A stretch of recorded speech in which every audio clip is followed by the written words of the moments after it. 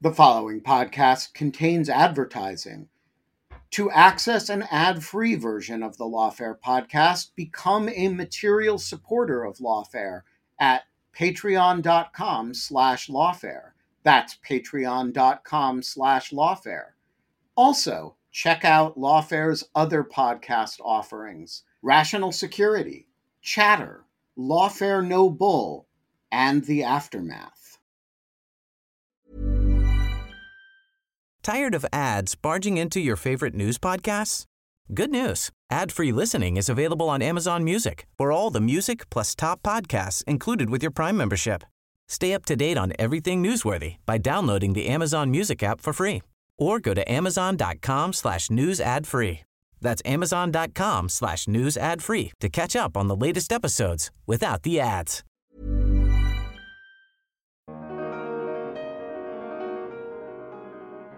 The problem is, oftentimes the way that the threat manifests on your platform is actually a function of the way that it's manifesting somewhere else on the internet. And I do not think that platforms systematically have developed the ability to understand that actual threat dynamic and then build it back into what they're doing on their own platform. I'm Quinta Jurecic, and this is the Lawfare Podcast, May 26th, 2022. Today, we're bringing you another episode of our Arbiters of Truth series on the online information ecosystem. On May 14th, a shooter attacked a supermarket in a historically black neighborhood of Buffalo, New York, killing 10 people and wounding 3. The streaming platform Twitch quickly disabled the live stream that the shooter had published of the attack, but video of the violence and copies of the white supremacist manifesto released by the attacker online continue to circulate on the internet. How should we evaluate the response of social media platforms to the tragedy in Buffalo? Evelyn Douek and I spoke with Brian Fishman, who worked formerly at Facebook, now Meta, as the policy director for counterterrorism and dangerous organizations. Brian helped lead Facebook's response to the 2019 Christchurch shooting, another act of far-right violence live-streamed online. He walked us through how platforms respond to crises like these, why it's so difficult to remove material like the Buffalo video and manifesto from the internet, and what it would look like for platforms to do better. Before we begin, I want to note that we recorded this on May 24th, shortly before the shooting that day in Uvalde, Texas, and so the tragedy in Texas isn't part of our discussion here. It's the Lawfare Podcast, May 26th, Social Media Platforms and the Buffalo Shooting. So Brian, before we jump in, I wanted to ask you to just tell us a little bit about your background so people have a sense of the experience that you're bringing to the table here. I see you quoted most often in the press as the person who used to lead Facebook or Meta's counterterrorism efforts on dangerous organizations, but you also have a great deal of other relevant experience before then. Can you just tell us a little bit about your academic background and areas of expertise? Yeah, absolutely. I mean, I guess I think about myself, for better or for worse, as having a career that has been really defined by the 9/11 era. I moved to Washington, D.C. after college on September 10th, 2001. So 9/11 was literally my first morning in D.C. looking for a job. I wound up working on the Hill for a bit and then going up to New York for graduate school. And after that, getting a gig at a place called the Combating Terrorism Center at West Point, where I eventually became the research director. And the interesting thing about that job was that we were doing at the time what is now known as sort of open source intelligence, but at the time was really an underdeveloped sort of methodology and field. Our OPSEC was bad. We didn't always know exactly what we were doing, but we were aggressively trying to understand what Al-Qaeda and the progenitors of ISIS, ultimately Al-Qaeda in Iraq, were saying about themselves and saying to each other. And those techniques ultimately have been refined and improved by a wide range of folks as what we now think of as open source intelligence. At the time, we would walk in and talk to intelligence agencies and folks, and they would say, "How did you learn this stuff?" And we would say, "Well, we just read it on the internet. We looked at what folks were saying." And that was a pretty jaw-dropping statement at the time. So after that, I was at the New America Foundation in Washington for a little while. And then I worked at Palantir Technologies doing disaster relief and crisis response stuff, which was a lot of fun, running around to, hurricanes and tornadoes and trying to help folks. And then I wrote a book about ISIS based on my teaching and work when I was at West Point. And then after that, went to Facebook, where I led the policy work around terrorism, and then ultimately hate orgs, et cetera. Great. So we want to come back to, your expertise in ISIS, which is sadly relevant, but sort of focusing on the main reason we're talking now and today. You were at the company formerly known as Facebook in 2019 when the Christchurch shooter live streamed his attack on New Zealand, a New Zealand mosque using Facebook Live. And unfortunately, several years later, we're sitting here and the Buffalo shooting that happened a couple of weeks ago also involved live streaming. The shooter began streaming on Twitch, and Twitch managed to take down the video only 2 minutes after the shooting began. I'm wondering if you can just walk through what it's like responding to an event like this on your platform. Like, we obviously don't have details about this specific event, and we shouldn't speculate too much until more comes to light. But, when something like this starts happening on a platform, what are the next few things that happen? What would have happened with inside Twitch as that started, and more broadly across the industry? Yeah, well, I think, I think the first thing that happens is people become aware somehow. Either there is some internal trigger that makes you aware that something terrible has happened in the world, or as happens sometimes, you find out because, it shows up on social media or in the media somewhere else.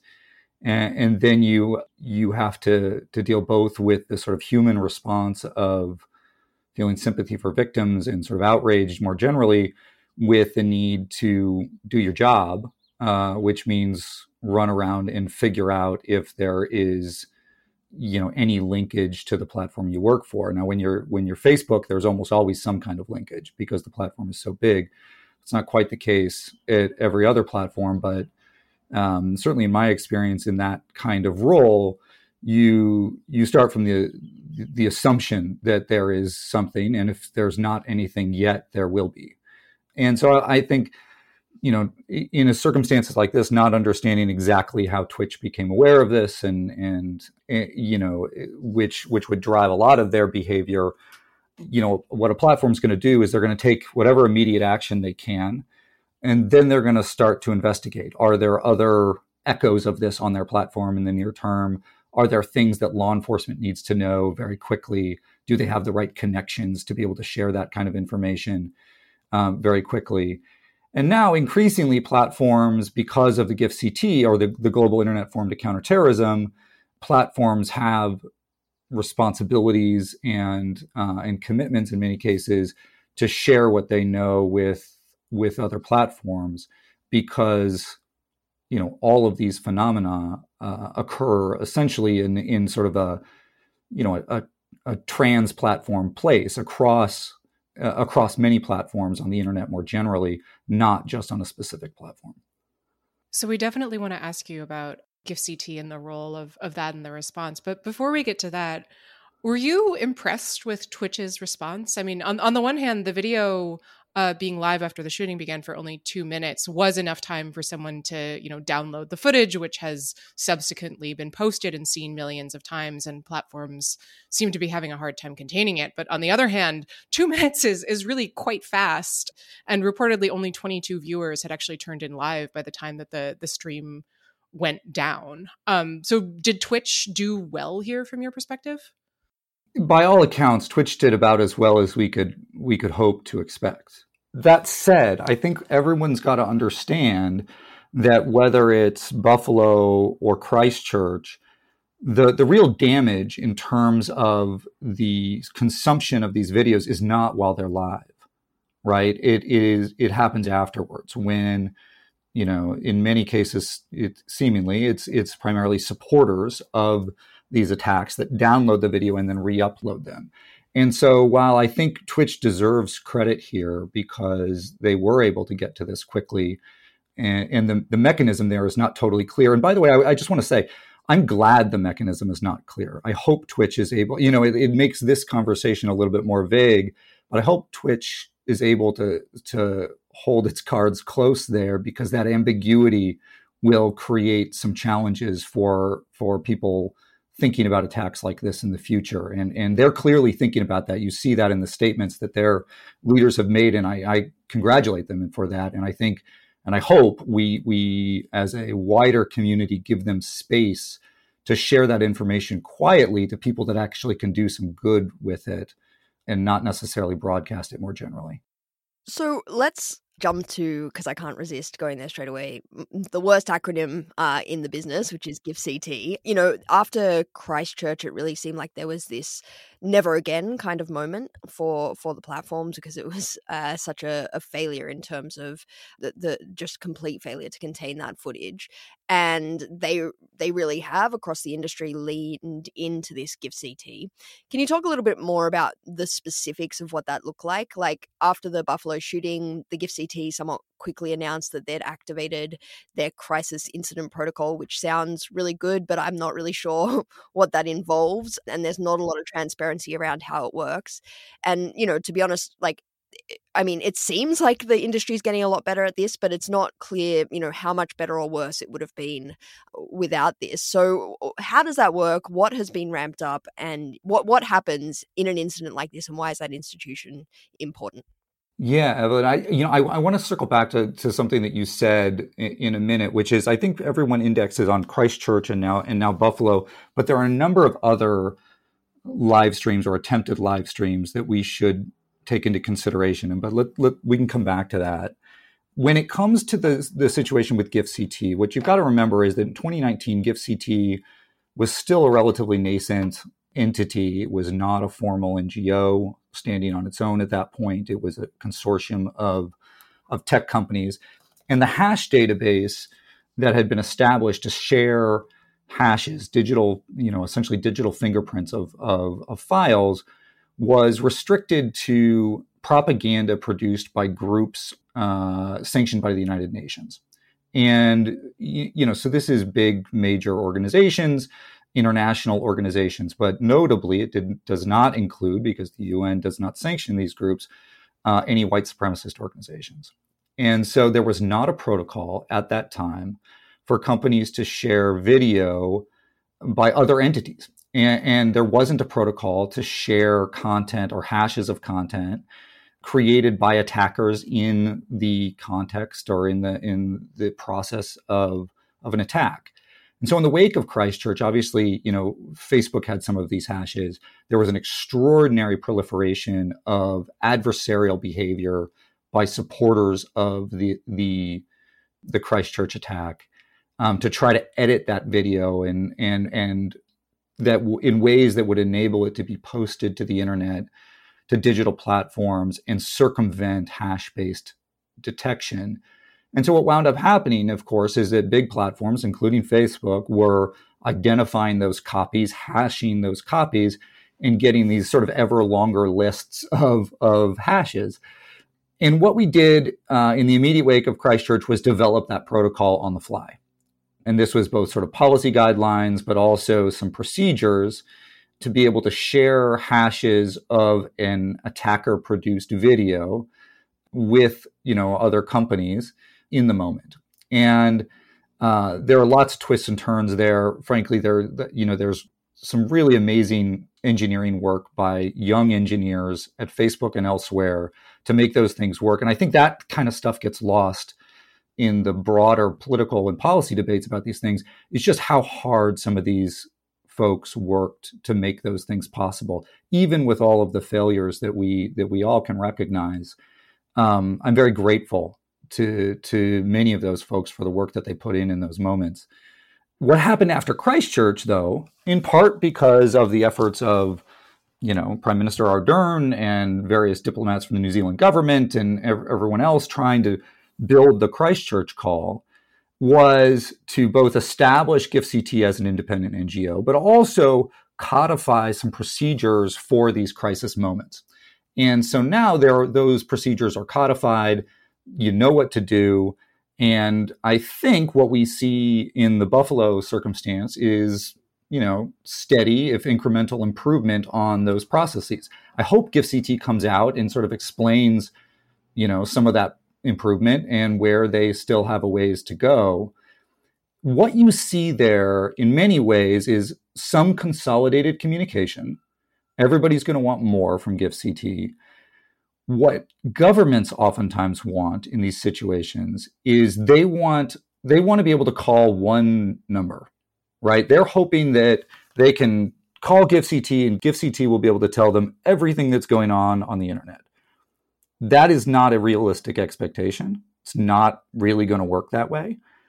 But GIFCT's efforts to sort of bring in the hashes, be able to share them quickly, and then provide updates about what they're doing are in large measure an effort to try to explain to non-industry partners, including the media, but really governments, hey, we're on this. Industry is working on this. We are doing our part.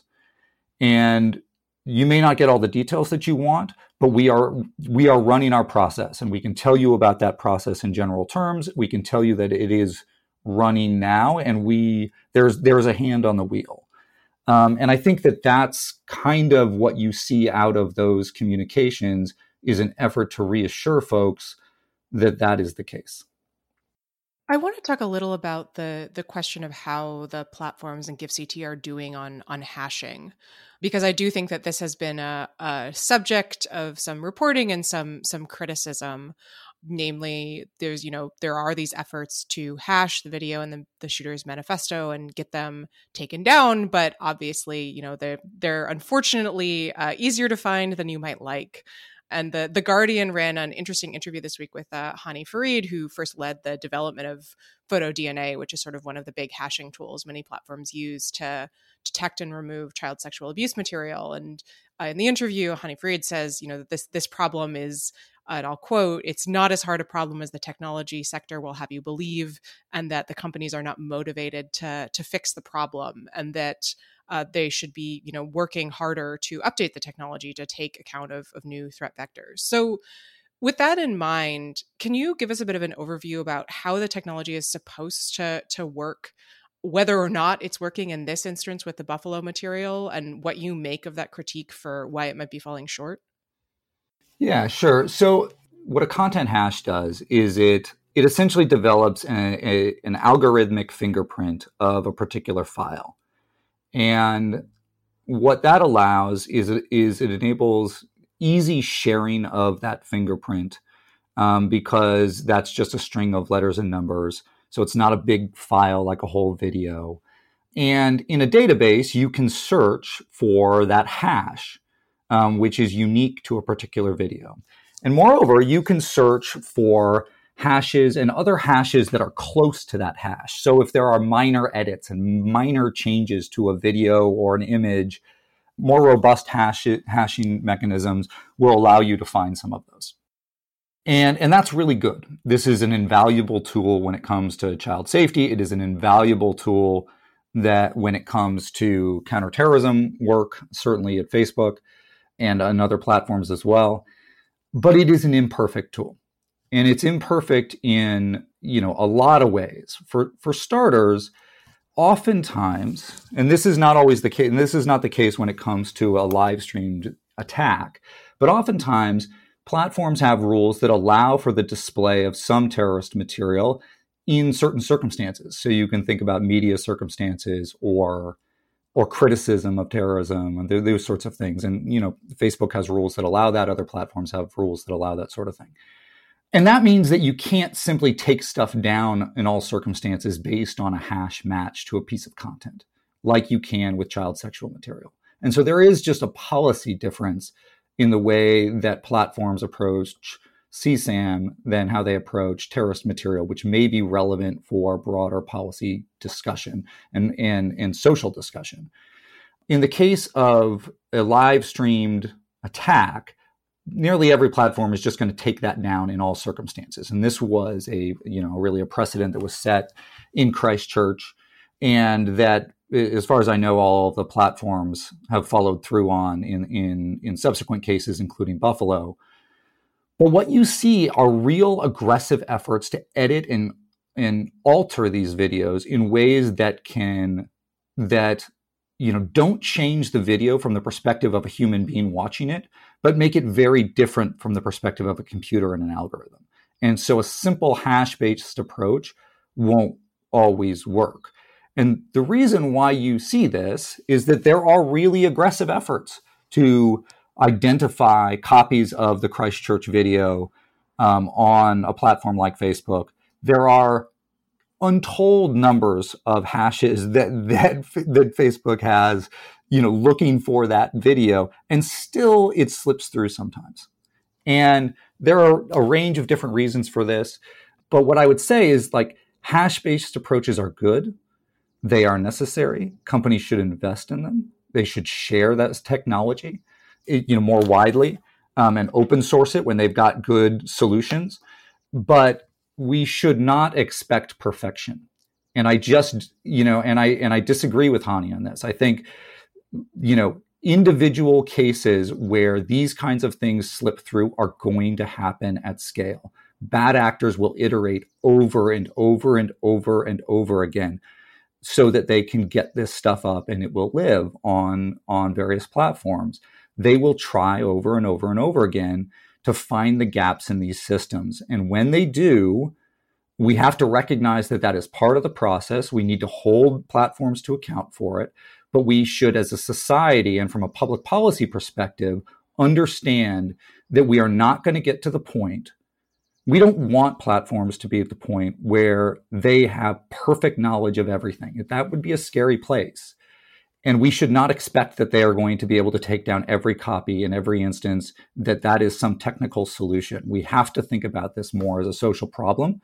We have to demand that platforms do their part. But I do not expect that we are going to get some magical hash-based solution that is going to solve this problem perfectly. So the question from a policy perspective becomes, well, okay, if perfect isn't the answer and where we are today isn't the answer, where is that middle ground, right? And that is a much harder question to answer. And I think but that's the question that we need to be really driving at. And and honestly, I think part of the problem, why you have such negative and counterproductive, in many cases, conversations between the policy community and the tech community, is because on the one hand, there is this expectation in the policy community that the tech companies could just do it if only they tried. And the tech companies are understanding their technical limitations. They're looking at those demands and they're saying, well, if you're just going to yell at us no matter what we do, why should we even try? We've got to break that cycle. That is a terrible cycle. It's not good for anybody. That is the place where we are today. And it's why I really resist some of the claims like what Hani is saying, because I think it's actually counterproductive. It generates political pressure and media pressure on the companies, but it's not actually going to get us to the more important and substantive point of actually how do we define what is good enough? And this is the problem in much of the legislation we see around the world too, looking to regulate companies, where regulators have actually deferred that question, expecting courts to solve them down the road. This is going to be a really hard problem. And unless we get to the point where we understand that perfection is not going to happen, then we're not going to be able to have that really substantive conversation where we say, okay, companies, you actually have to get better. Here are the 3 or 4 or 5 or 6 or 10 things you can do. And here is a standard that we can expect you to reach. And I don't know that we're really having that conversation seriously enough. And I think it's really, really dangerous over the long run if we don't, because what will happen is critics of tech platforms will demand perfection. Tech platforms will sort of throw up their hands and say, well, we can't do it, therefore we shouldn't cooperate. And we're not going to get anywhere. And so I think it's time for a change in the approach on some of the advocacy here, which doesn't mean that we have to give platforms a free hand. We shouldn't. We should put pressure on them. There are lots of ways that we should do that. But we also have to recognize that we live in a world of imperfection. The real world is imperfect. The digital world is imperfect. And we have to make the best of it rather than, self-gratifying claims that demonize, another side. I really think it's counterproductive and it hasn't helped. So that rings very true to me, and it seems like, yelling at platforms to just nerd harder and solve this isn't going to get us anywhere. But you know what, Evelyn, I'm sorry to interrupt, but no, part of this is that the platforms have brought this on themselves. I was going to say, that's exactly what I was going to say next. Yeah. Right. I'm sorry. Well, you'll probably say it. No, I wonder if we have different reasons for saying that. I mean, my reason is because for years they were telling us that the AI was going to solve all of these problems and it was going to be really great. And they were, Mark Zuckerberg would appear before Congress and say, we're developing these tools. They're really great. They're getting 95% of hate speech, and within 5 years they're going to get all of it. That kind of thing. And so it's kind of not a surprise that so many outsiders have this magical view of it when it was sold that way. But I don't know if that was what you were going to say. No, I mean, I think that's a good point. I do think that companies sort of overstated the prospects of AI and how good content moderation would get. But I also think there is this broader sense that Silicon Valley cultivated that they're magicians, more generally, even than just content moderation, that we can do anything, the cars will drive themselves with no negative consequences. When in reality, all of these systems, even the ones that work really well, have an error rate. And I think that, one of the things that's really hard for folks to understand is that even really effective systems that, a Facebook, large platform, whether it's Facebook or YouTube or whatever, let's say they get it right 98% of the time, that 2% is still a huge amount. And when you have effective search platforms, you can find that 2%, right? It's easy. And to be honest, for an individual user, the ability to distinguish between a situation when a platform has eliminated, 50% of the bad stuff versus 2%, it's actually pretty hard. That's not an easy thing to do when you are looking, through the sort of straw of your individual perspective on something. And, I think this gets to the, a lot of the arguments about transparency and data access and the other sort of proposals that you hear coming out of various circles. And that's why I think those proposals have more legs than some of the others, because there could be real value there.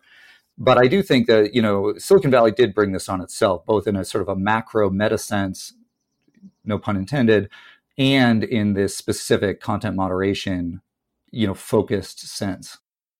Yeah, one of the worst things Facebook's ever done is take the word meta away from us. It's such a good word, and now it's somehow become a pun.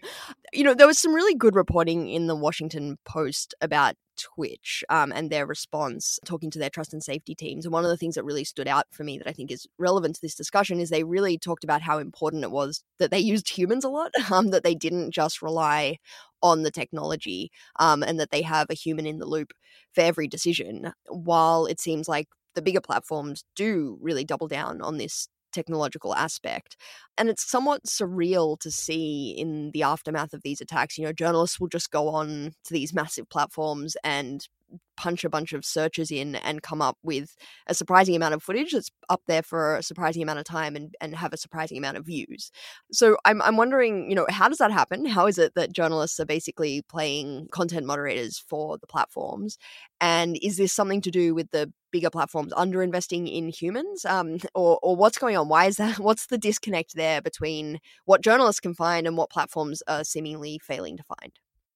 Yeah, so I think it's a little bit of a misnomer to say that the big platforms don't employ human beings. They do. I mean, Facebook has tens of thousands of content reviewers, spread around the world.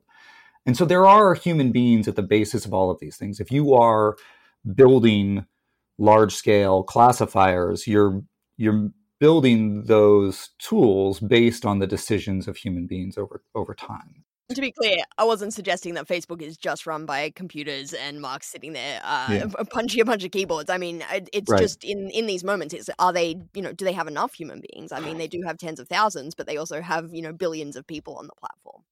So I think when you're dealing with extremism in particular, violent extremism, terrorism, and this extends to other kinds of harms as well and how they manifest on the internet. But terrorists in particular, violent extremists in particular, don't operate on a single platform, right? And this is something I wrote about this years ago in a the Texas National Security Review. But terrorists will use one platform to host content. They'll use another platform to develop an audience, another for secure communications, another for financing, another to gather information about where they're going to attack. And we tend still to debate how one specific platform is operating, right? And that's understandable, but that's not really how anybody uses the internet. We all use the internet as this sort of amalgam of different platforms, and we bounce from one to the other based on URLs. And I think one of the big gaps that we've seen here, in Facebook's response was not, and I'm sure there are counterexamples to this, but like the big one that everybody keeps calling out is an instance of the Buffalo attack streamed on a website called Streamable, right? And then the link was posted on Facebook. And look, Facebook should do a better job of finding those links, no doubt. There are things that they can do. At the same time, when the content itself is not hosted on the platform, there are certain tools that are taken away, right? Facebook can't hash the content on Streamable. They can hash it on their own platform, but if the content hosting is not on a Facebook server, doing hash matching isn't going to work, right? Other kinds of classification are not necessarily going to work if it's not on their own server. And I think that this is a really important dynamic. That concept is manifested over and over again in a million different ways when it comes to managing these kinds of situations. And so I think that, one of the things that companies need to do and they need to get better at, this is one of the things that we did really successfully at Facebook when it came to ISIS and disrupting sort of propaganda distribution with ISIS, is use intelligence. Basically use the knowledge that whatever is happening somewhere else is going to show up on Facebook. Gather and be very aware of what's happening in other places on the internet and prepare for those things to happen on Facebook. The ability to respond in a crisis like this one and gather information in a very human way there's plenty of vendors out there that do this kind of thing, or you could build teams that do it themselves. Gather that information on the problem itself, not just your own platform. Everybody wants to just look through a tube at their own platform. The problem is oftentimes the way that the threat manifests on your platform is actually a function of the way that it's manifesting somewhere else on the internet. And I do not think that platforms systematically have developed the ability to understand that actual threat dynamic and then build it back into what they're doing on their own platform. There are counterexamples of this. We did a very good job of this dealing with ISIS in the early days after I got to Facebook, and it was really effective. I think that kind of model should be copied and should be extended other places, not just by Facebook, but by other companies. And I think there are ways to do that that could be really effective in situations like this. That said, there is no silver bullet. That kind of approach has to be layered in with using hashes and using using classifiers, identifying, meaningful user reports, all of the other pieces that are important and productive, because none of them are going to be perfect. And even when you do all of that, it's still a game of probabilities. All you can do is put yourself in a better position to act effectively. And that's what you're going to see. That's what we see. This is why the folks at Twitch they're not going to come out and crow about their success here, because they know they did a really good job, but they also, I'm sure they know that it was a game of probabilities and that there are worlds in which this, they weren't able to be as good. And who knows what's going to happen next time. That's the game. Companies need to put themselves in the best possible position to catch this stuff at scale, but they can't get to 100%. They're not going to. And all they can do is sort of try to bend that curve as close to perfect as possible, but understanding that they're never going to get there. Tired of ads barging into your favorite news podcasts? Good news. Ad-free listening is available on Amazon Music for all the music plus top podcasts included with your Prime membership. Stay up to date on everything newsworthy by downloading the Amazon Music app for free or go to amazon.com/news ad free. That's amazon.com/news ad free to catch up on the latest episodes without the ads. This show is sponsored by BetterHelp. If I could offer you an extra hour a day in your life, what would you do with it? Would you go for a run? Would you sleep in? Would you read? Would you go hang out with a friend? A lot of us spend time wishing we had more time. You actually can create more time for yourself. It's by figuring out what's important to you, making that a priority, and that is where therapy can help you. It can help you find out what matters to you so you can do more of it and less of the things that you don't care about but you actually waste a lot of time on. Therapy is a great way to prioritize what's important to you, to focus on what matters and dismiss the trivial. It's a great way to learn how to set boundaries and how to develop coping skills. It can help you be the best version of yourself. And it isn't just for those who've experienced major traumas. If you're thinking of starting therapy, why not try BetterHelp? It's entirely online. It's designed to be convenient and flexible. You can make it work with your schedule. All you do is you fill out a brief questionnaire and you get matched with a licensed therapist, and you can switch therapists at any time for no additional charge. Learn to make time for what makes you happy with BetterHelp. Visit betterhelp.com/lawfare today to get 10% off your first month. That's BetterHelp, HELP.com/lawfare. Could your political views make you the target of cybercrime, identity theft, stalking, or even violence? I used to think this was silly, and then weird things started happening to me. Someone defaced my car. It had lawfare license plates on it. Somebody delivered weird antique postcards of Guantanamo Bay to my house. You know, weird stuff. The volume of personal data online has tripled between 2019 and 2023, and angry individuals fueled by political polarization can access it all for up to 98% of American citizens. And I was one of them.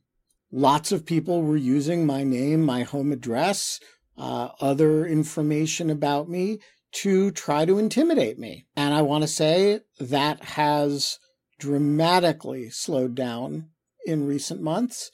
And one of the reasons is Delete Me. As I have said before, there are products here that I read the ads because, that's my job. And there are products here that I read the ads because I really use them and really like them. And Delete Me is one of the lawfare advertisers that I am most enthusiastic about. And here's why. It finds and removes personal information I don't want online, and it makes sure it stays off. It's a subscription service that removes your personal information from all of the largest search databases on the web, and in the process, it helps prevent potential identity theft, doxing, and phishing scams. And here's the important point. It doesn't just do it once, because the information will get back into the systems. It does it, and then it does it again. So the first time I got one of these reports, and they send regular reports at Delete Me, there were a whole bunch of systems that I'd come off of. But then each time I get one now, there's still one or two or three that I'm back on the system, and Delete Me has once again deleted me. So sign up and provide Delete Me with exactly what information you want deleted, and their experts will take it from there. And as I say, they send regular personalized privacy reports showing what info they have found, where they found it, and what they removed. It's always working for you, constantly monitoring and removing the personal information you don't want on the internet. When you sign up, they immediately go to work scrubbing all your personal information from data broker platforms. Your personal profile is no longer theirs to sell. So take control of your data and keep your private life private by signing up for Delete Me now at a special discount for Lawfare listeners. Today, get 20% off your Delete Me plan when you go to joindeleteme.com/lawfare20 and use the promo code lawfare20 at checkout. The only way to get 20% off is to go to joindeleteme.com/lawfare20 and enter code lawfare20 at checkout. That's joindeleteme.com/lawfare20, code lawfare20. What would it look like? What would it mean to extend the model that you're describing that Facebook developed to deal with violent Islamist extremism to this kind of extremism, possibly across different platforms? And also I'm curious, if you think there's a clear reason why that hasn't already been done, as far as you can tell. I think the obvious question here in my mind is whether the different ideological valence of, a white supremacist shooter, a shooter who is expressing extremist far right views, is just more politically difficult, frankly, and unfortunately, for platforms to deal with than cracking down on Islamist extremism. Is that unfair? I don't think that's the explanation in this case, because I don't think there's any hesitation. I think that question is an important one more broadly when you're asking questions about hate organizations, hate speech, etc. I think that's an important question. I think in a situation like the Buffalo attack, where there's been a terrorist attack, I don't think that there's any difference in treatment there. It's really, all bets are off. I think the real issue is that having the capacity to do that requires an embrace of inefficiency. It means that you have people that are trained and capable of doing those kinds of things that are being paid not to do that stuff a lot of the time because there isn't a gigantic crisis all of the time. And I think that that's really tricky. I'll give you an example. After the Christchurch attack, I personally found the shooter's manifesto and pulled all of that stuff from 8chan, right? You might think, maybe that to some listeners, maybe that people are like, oh, great, Brian was there to do that. But I was the policy guy. I shouldn't have been the one doing that, right? I did that because I've got a background, I had a background at West, I'm an OG OSINT guy, and was able to go and do those kinds of things. But that kind of knowledge generation and information gathering helps you defend yourself against what's coming next.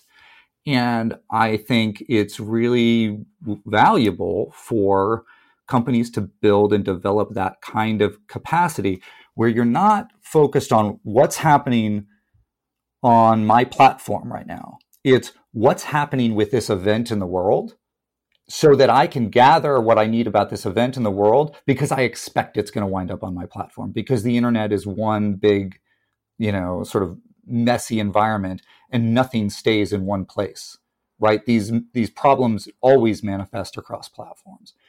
And so that's the dynamic that I'm talking about, is preparing for that sort of crisis scenario. Now, that is not a systemic solution to the broader issues of content moderation or trust and safety more generally, right? But it is the kind of latent capacity that is not always used, that requires training, that requires expertise, that is inefficient in some ways, that I think platforms, especially major ones, should invest in because it'll pay off for them in these kind of crisis moments. Now the trick, of course, is that platforms should do this because they should get better, and there are ways for them to get better. At the same time, if those platforms get better, let's say they get 90% better, but journalists can still find that last 10%. The negative story is still going to get written, right? And it's very hard to quantify that progress for the platforms and for the journalists. And so this is where I think, there are a lot of folks that say, well, only the external pressure from the media actually makes platforms do anything. And I actually think that is increasingly not the case. That because that external pressure is unable to recognize progress in many cases, I think that it in some cases leads to sort of a throwing up of their hands. And that to me is not, that's no excuse. We should all be intrinsically motivated to just do the best job around these critical issues, period. But I wish that the wider environment actually incentivized that more than it does. And I don't think that it really does. And I think, frankly, I think the media environment contributes to that, unfortunately. Yeah, so I've talked about that a lot as well, and I think that's, fair. We've said a number of times that content moderation at scale can never be perfect, and so when errors slip through, the negative story is a layup, especially because it's easy and fun to bash platforms. On the other hand, it's hard to balance that with the idea that, we do know so many instances where platforms have failed to be responsible, failed to invest enough, and so it's hard to know what success looks like what is a successful outcome in this case. How do we know that a platform is behaving responsibly? I mean, to me, I guess that's why a lot of the solutions that I think about are around transparency, because then at least we would have some external verification of what platforms are saying in terms of the resources that they're pouring in, or the efforts that they're making, or the progress that they're making. But I don't know. I don't know if you have an idea of how do we build that kind of trust, and what does success look like in this space, and how will we ever know if we're there? Yeah, I mean, it's really difficult. I think transparency is obviously key. I have some ideas about how that transparency should be structured, and I think it's going to have to be like horribly detailed, unfortunately, and really, really nerdy, like even nerdier than a lot of these discussions are already. I mean, feel free to give us a potted version or get as nerdy as you like. Our listeners are up for it. So I'm developing this idea. I almost don't want to say it because everyone's going to freak out. But talk about a teaser, okay? Sure. Yeah, no. But I think that we have to stop talking about the platforms as whole, as like entire, as unified things. Platforms have different surfaces on them, and the way that we need to understand trust and safety operations and content moderation is not speaking about a unitary actor like Facebook as if it's a unitary actor, or even a more simple platform like Twitter as a unitary actor. There are different surfaces within all of those applications, and while they may seem like they work in a unified way to a user on the front end, the back ends may be very different, which means that trust and safety and content moderation systems on those back ends may be very different, which means that if we really want trust and transparency, we need to have trust and transparency across those different surfaces. This, in my mind, is how we ought to be thinking about scaling regulatory requirements. It's not by the number of users, it's not by revenue, but by surface within platforms. This would actually get to the point of incentivizing platforms to build unified trust and safety backends that impact their entire platforms, having unified rule sets that operate across their systems. And it would actually set requirements based on the way threats manifest, rather than based on these proxy metrics that people are thinking about now.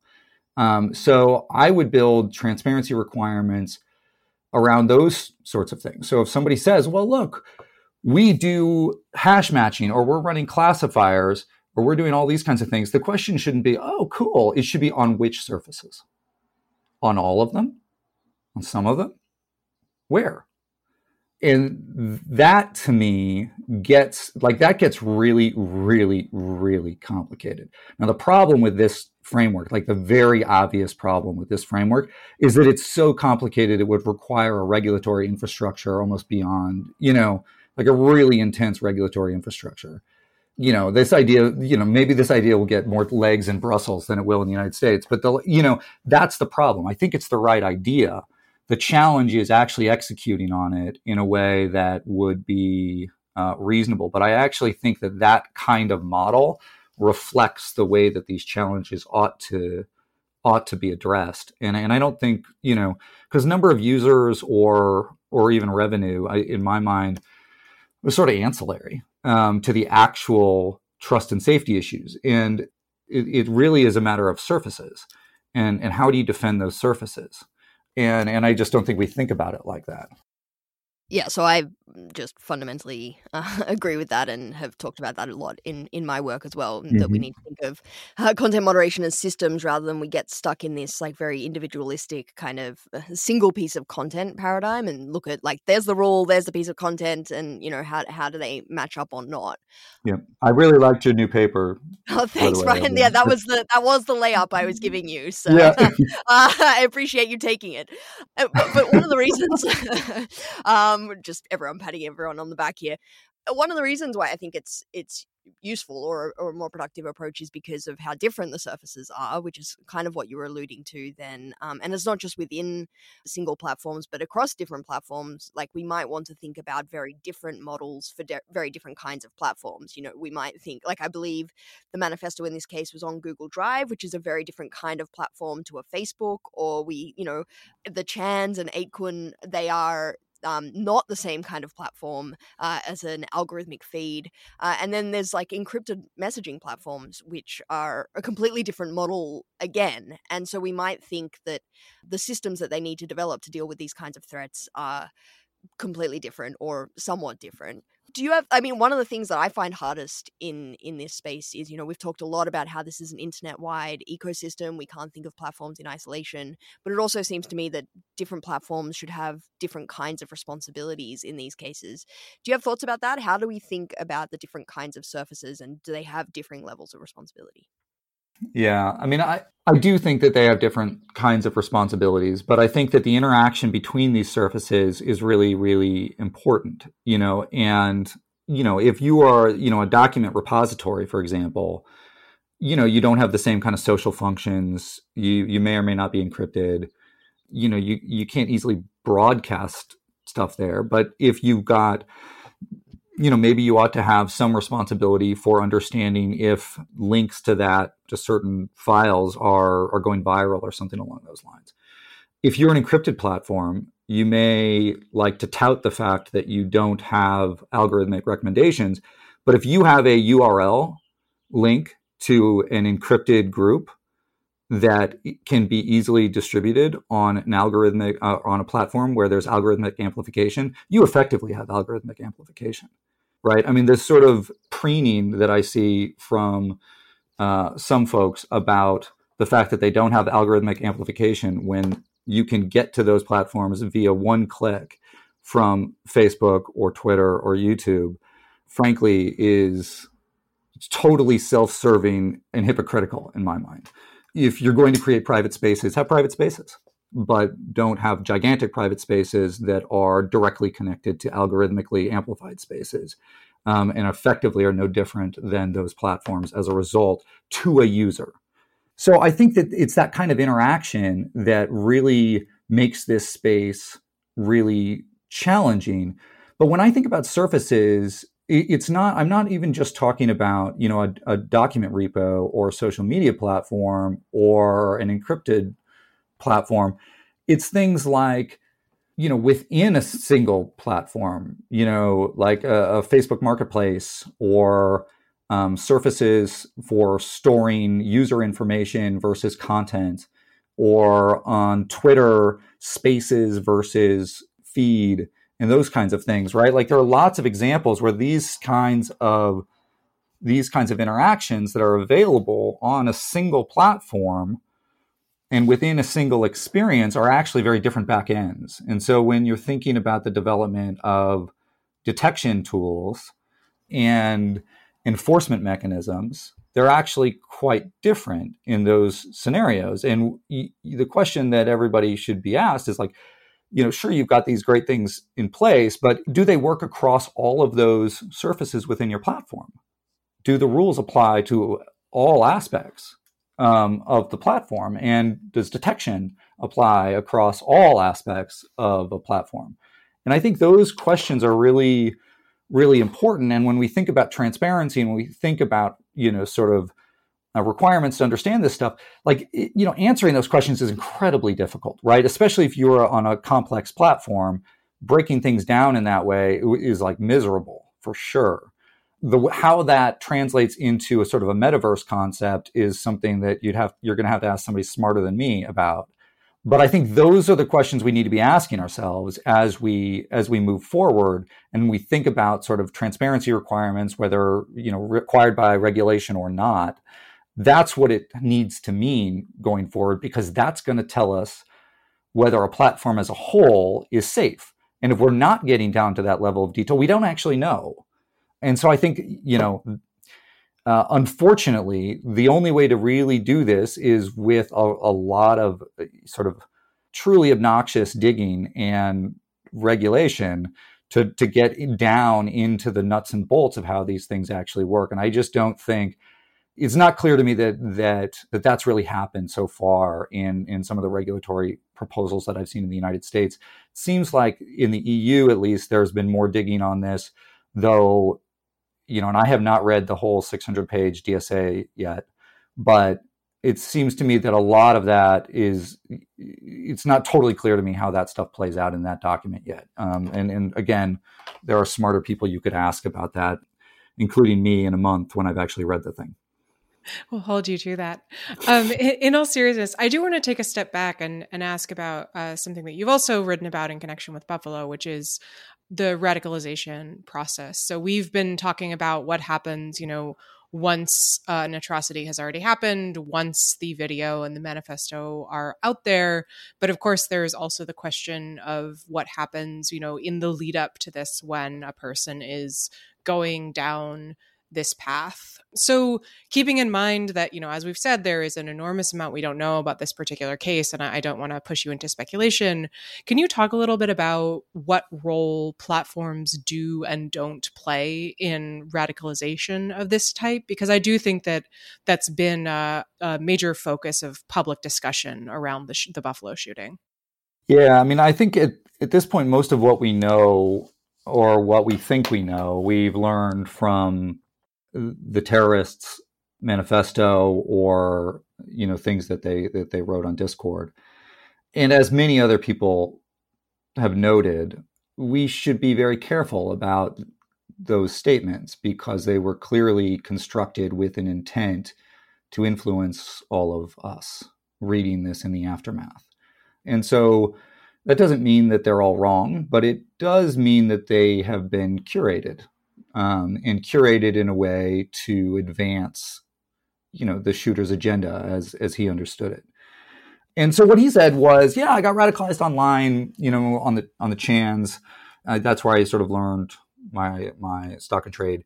And there's probably some truth to that. But I think one of the other things that we've seen over the years as people have worried, and rightly worried about radicalization online, and it's very clear that many people across a range of ideologies have been radicalized in part or in part based on material that they have engaged on the internet and communities that they've engaged on the internet. But it's also true that there's almost always some offline story, and that true sort of independent online radicalization is actually much more rare than I think the public understands. The sort of the classic example of this was the fears about ISIS radicalization, especially in Europe in 2014 through 2016 or so. And what we wound up seeing there is that the internet did play a role. People would watch videos and propaganda, and they would engage with communities on the internet, but they also oftentimes radicalized in clusters, geographic clusters, friends and cousins and networks built around influential people in the real world would use material that they found online and would connect people with communities online, but there was an offline component as well. And I just, it's entirely possible that the Buffalo shooter is that true solo internet outlier. But I think we should be careful about drawing that conclusion at this point, because history suggests that these processes are more complicated. It's hard to know, it's hard to know for sure. I'm not really going to speculate, but I would just urge everybody to sort of understand that broader context and wait until law enforcement does their job, and they'll be able to give us more insight into what actually happened here. Okay, so that's an excellent segue to the next question I wanted to ask about, which is the role of law enforcement and collaboration between platforms and law enforcement at sort of all stages of this process? I mean, obviously in the aftermath, there's that's a much easier question, but there's these difficult questions in general in terms of dealing with extremism online and what the ideal relationship should be between law enforcement and platforms, and also what it currently is, because obviously some collaboration will be absolutely necessary and really beneficial and helpful for both finding this stuff and countering it. On the other hand, of course, there are obvious free speech concerns with having the government too involved in monitoring and censoring online speech, or in giving commands to companies on how they should moderate this kind of content. So I'm curious for your thoughts on that, what the current relationship kind of looks like, because, of course, again, that's something that's not very transparent, but also how you think this should work, because it seems to me that there's really difficult equities to balance here. Yeah, I think there's a lot of really tricky pieces to this. I mean, there's a lot of law that covers bits and pieces of when platforms can provide information to law enforcement that is not nearly as famous as Section 230. But is really important for people at platforms as they think about, when does something I see on the internet, when is it so concerning that I can pass that to law enforcement because I think there's a real threat to life or an imminent threat of violence. And so the major companies have established law enforcement teams, many of which are staffed by law enforcement veterans, that really understand the kinds of things that law enforcement agencies are looking for. They speak the language. They've oftentimes been on the other side, filling out warrants and things like this. At a number of companies, these teams spend time training law enforcement, saying, hey, look, if there's something on our platform that you want to have access to, here's what the law says. Here's how you need to submit a request. Here's the kinds of things you need to put in a warrant so that it is scoped appropriately and legal. And this is the kind of thing that will allow us to respond positively. Because what you see a lot of the time is that this is still relatively new for many law enforcement agencies. Like the FBI knows how to do this, but if you are a smaller law enforcement agency and you're investigating a crime, it may be a terrible crime, you may not have somebody that is used to writing a warrant to get information from Google or Facebook or Discord or whatever.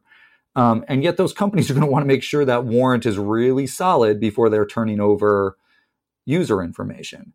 And so you want that kind of interface before an event like this happens so that all the process works right. The other thing that you want to make sure that law enforcement agencies aren't making overly broad requests, which is an easy thing to do, right? This is something that platforms, I think, are very attuned to saying no to, that you need to, hone this and target, more appropriately, because nobody wants to go before a judge on this kind of thing and have to explain what happened there. And so there's a lot more, there is back and forth on these sorts of things. There are also circumstances where, and it shouldn't come as a surprise, where platforms become aware of something before law enforcement does. And, the law in this regard is pretty vague. I think that it would behoove everybody if it was a little bit more concrete and gave, frankly, platforms some safe harbor in situations when, more explicit safe harbor, when they refer something in good faith to law enforcement because they believe that there is an imminent threat of violence or a severe threat of violence. And I think that would really help.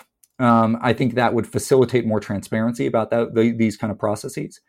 And I think it would, frankly, people would appreciate the work that the platforms do more when they understood that there are a lot of circumstances where platforms have actually really prevented harm. And that stuff doesn't get talked about because of some of the ambiguities here. And people just don't know. On that note, Brian, thank you so much for coming on. Thanks, guys. You've been listening to Arbiters of Truth, the Lawfare podcast series on our online information ecosystem. You can find past episodes in the Lawfare podcast feed and in our separate Arbiters of Truth podcast feed, and we'll be back with another episode next Thursday. The Lawfare podcast is produced in cooperation with the Brookings Institution.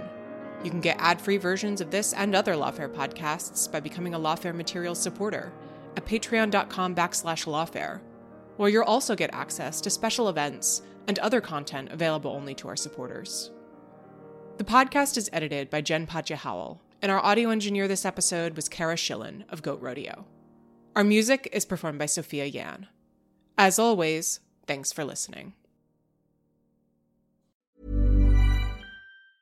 Tired of ads barging into your favorite news podcasts? Good news. Ad-free listening is available on Amazon Music for all the music plus top podcasts included with your Prime membership. Stay up to date on everything newsworthy by downloading the Amazon Music app for free or go to amazon.com/news ad free.